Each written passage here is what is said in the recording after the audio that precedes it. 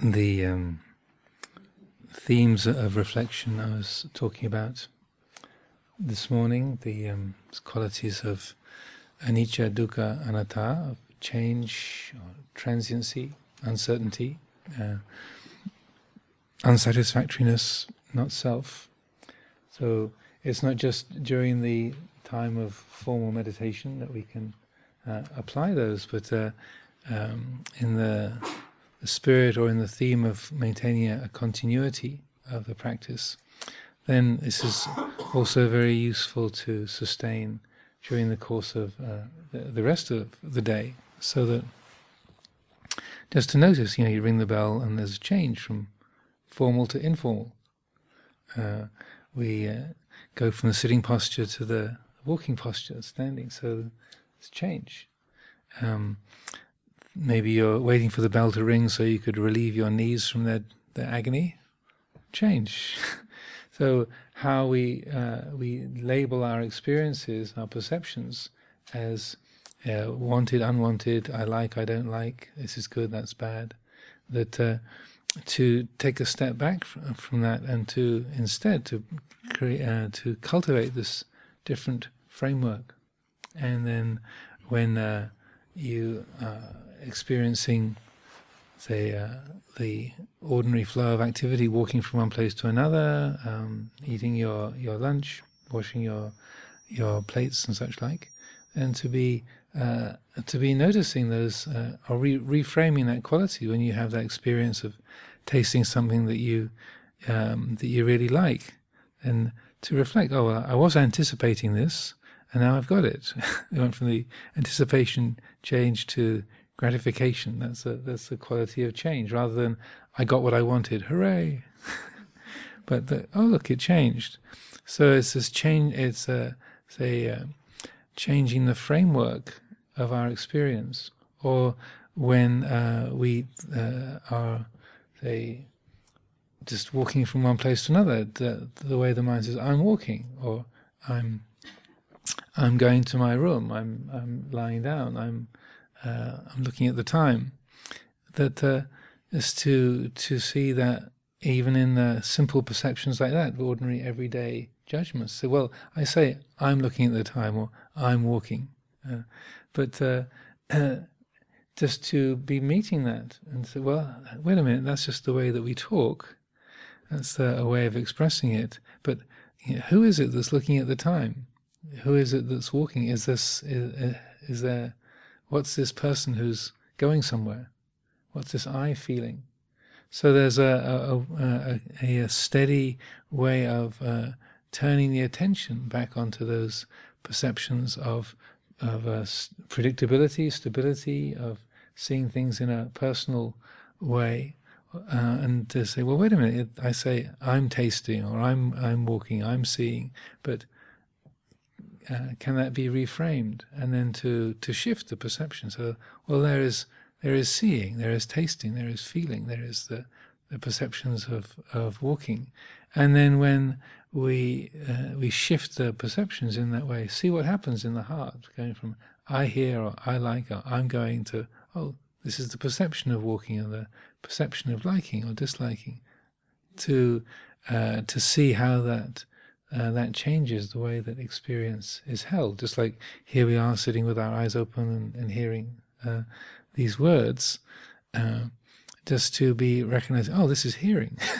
this is seeing, this is reflecting. That's what's going on.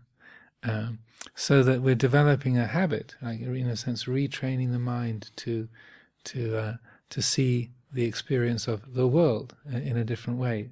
And as I was saying a couple of days ago, to recognize, even as we're, say, making our way over from here to the dining hall, to the kitchen, or back to our room, that the kitchen and our lunch is happening in our mind. You might think I'm putting my lunch in my mouth, but your mouth is in your mind.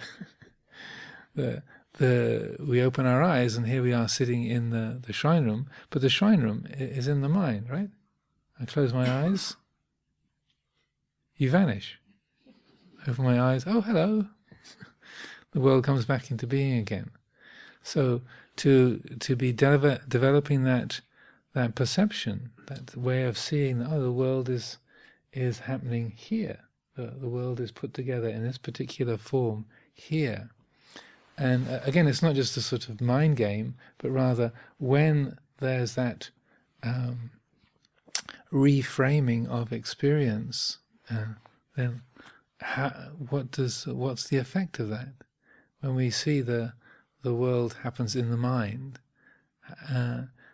when it all happens here, how does that change the way that the world is felt, that the world is appreciated, or this, the inner world of our own thoughts, our emotions, or this is liking, this is disliking, this is approving, this is disapproving, this is feeling as a comforted and inspired, this is feeling resentful and rejected.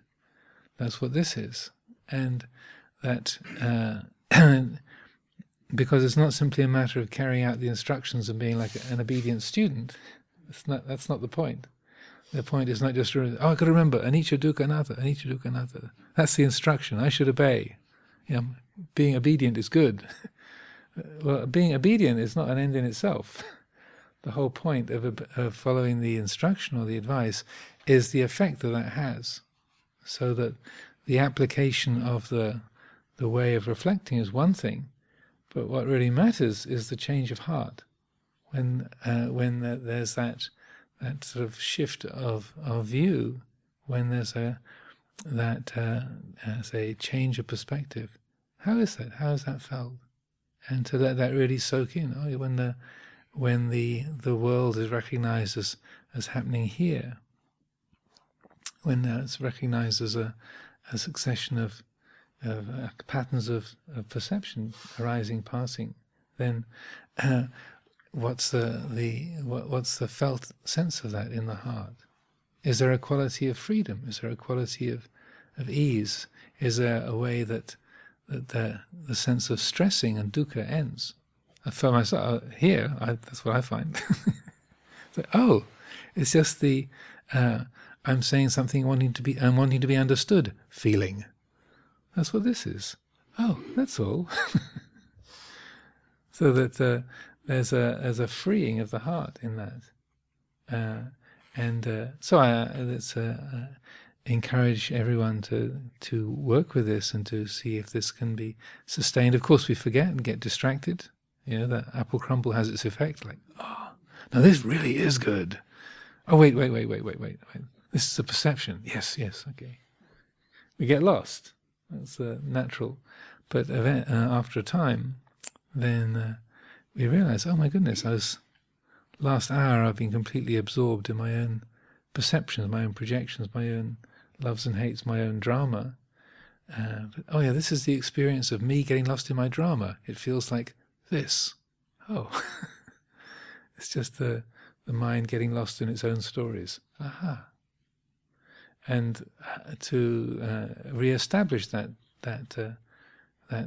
different perspective, as and when we recognize that, and see how we can sustain that through the day.